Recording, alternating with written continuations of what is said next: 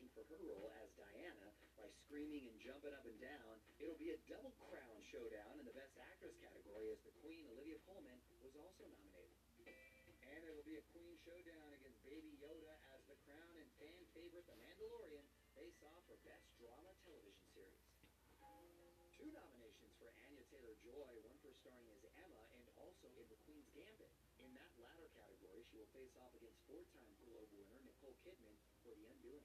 I don't see your name tonight. The late Chadwick Boseman earned a posthumous nomination for his portrayal of Levy in Ma Rainey's Black Bottom.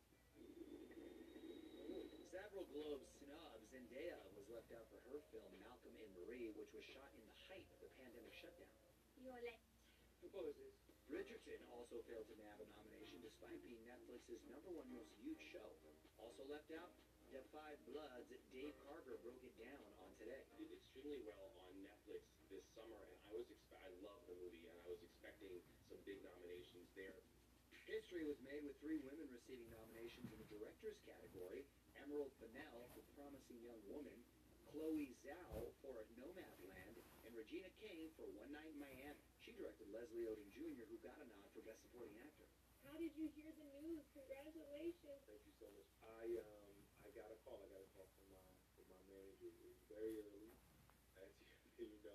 My wife was in bed next to me, so I celebrated with her. Regina King made more history this morning, so I am as busy as I am, and as much as this phone is blowing up, I'm sure hers is twice as much as well deserved.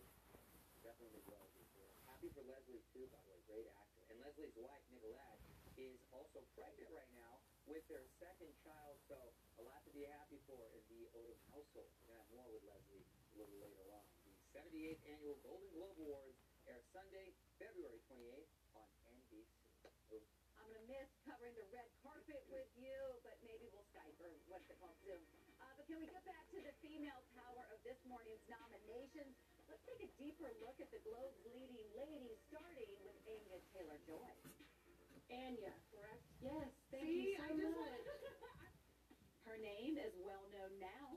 British Argentinian actress Anya Taylor-Joy stars as the meddlesome matchmaker Emma in her quirky rendition of Jane Austen's beloved novel. I think we've created a really beautiful piece of escapism. Wow. The 24-year-old became a fan favorite as chess champion Beth Harmon in The Queen's Gambit. Anya was hands-on for the whole production, even learning chess for the role and choosing her character's standout look. When I first read it, I was like, she needs to have red hair because I want her to be completely identifiable, even if she doesn't want to be. Oh, that's playing music. Nominated for Ma Rainey's Black Bottom, Viola Davis is no stranger to the Golden Globes. In 2017, she took home a Best Actress statue for her role in Fences. Viola physically transformed to play Ma Rainey, getting up to 200 pounds and then using a padded suit for the rest. You said that you felt sexy as Ma Rainey. I felt more empowered in that padding than I do with myself in my body. At one point I said maybe I should cover her boobage, and then I was like, Viola, all the women, all your aunties coming from down south, they're not trying to cover anything. You're a nice guy. Are you? Second-time nominee Carey Mulligan boldly sets out to right some wrongs as Cassie in Promising Young Woman. I mean, there are some scripts that you read where you think, if anybody else does this, I would be devastated. Carey's character, a former medical student, seeks revenge against unsuspecting men following the sexual assault of a fellow student. I'm so interested in real portrayals of women where we're allowed to be flawed. In 2019, Regina King took home her first Globe for her role as an impassioned mother in If Beale Street Could Talk. Though she's been directing since 2013, her One Night in Miami directing nomination is for her feature debut. I've been looking for what that directorial film debut was going to be, and I read it, and I was like, I've never seen the men that I know and love represented this way. And I just felt like I wanted, my son to see himself. Oh, what a movie, and I cannot wait, Scott, to see what Regina directs next. It's going to be good. But we've got more on this one, like the cast stepping into the shoes of Sam Cooke, Muhammad Ali, Malcolm X, and Jim Brown in just a little bit. But first, we're continuing our celebration of Black History Month with Billy Porter. We both got a little emotional talking about the change Billy is creating for the culture and beyond. I'm looking at living Black history. I'm talking to living Black history. And so I hope that you do feel those flowers, you do see those winds, you do feel that love while you were here and you were still doing it. But you don't have to wait until you get gone, you know.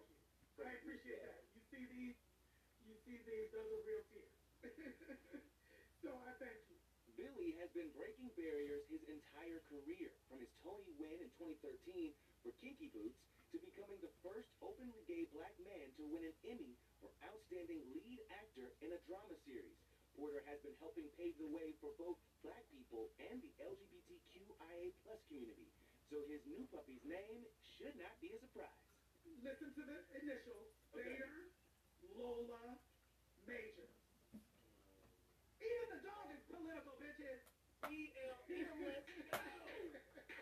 This year also marks the 5th anniversary of a cause near and dear to Billy, the Blue Jacket Fashion Show, which combines the excitement of the runway with promoting men's health and prostate cancer awareness. Due to COVID, this year Billy's going to be hosting a virtual event tomorrow for World Cancer Day. I have prostate cancer in my family. You know, when you can catch it early, you can beat it. But that's not the only big project Billy has been working on. He'll also be breaking gender norms with his non-binary take on the fairy godmother in the upcoming live-action Cinderella movie.